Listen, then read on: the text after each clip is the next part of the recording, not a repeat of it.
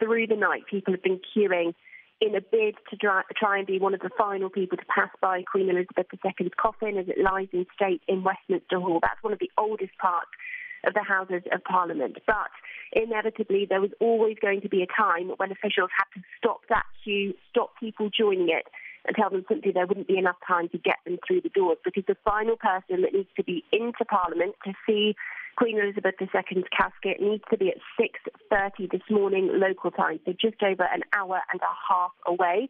And from then on, all focus then will be on the next stages, which is moving towards that funeral that's taking place at Westminster Abbey. We understand that the Queen's coffin will be placed on a gun carriage. It will be pulled by members of the Royal Navy.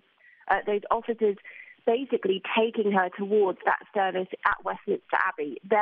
There will be around 2,000 dignitaries and other invitees that have been asked to come and pay their respects to Queen Elizabeth II. And that funeral is going to take place at 11 a.m. local time. But that won't be the end of the day for Queen Elizabeth II, because then she will be moved to Windsor, to the grounds of Windsor Castle, where there is St George's Chapel. A private ceremony will be held there with the royal family before her casket is interred into the royal vault. And her husband's coffin, that's of the Duke of Edinburgh, Prince Philip, that will then be moved to be placed alongside her. So the two will be together then. Now, 2,000 dignitaries at the funeral, but some countries were not invited. And this includes Russia, Belarus, and Myanmar. Why was that?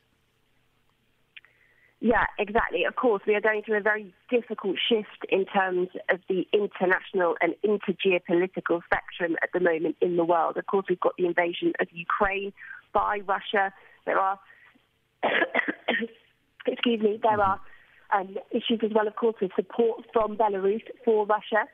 And then, of course, in Myanmar, there is a coup that's going on. There are questions there, of course, about the treatment of Rohingya Muslims there. And so there has been this general shift towards perhaps not inviting those leaders. So perhaps in support of others who may be feeling like they are being oppressed. And that's a decision that's been made quite at the last minute. But of course, there are plenty of people who say that that is wrong.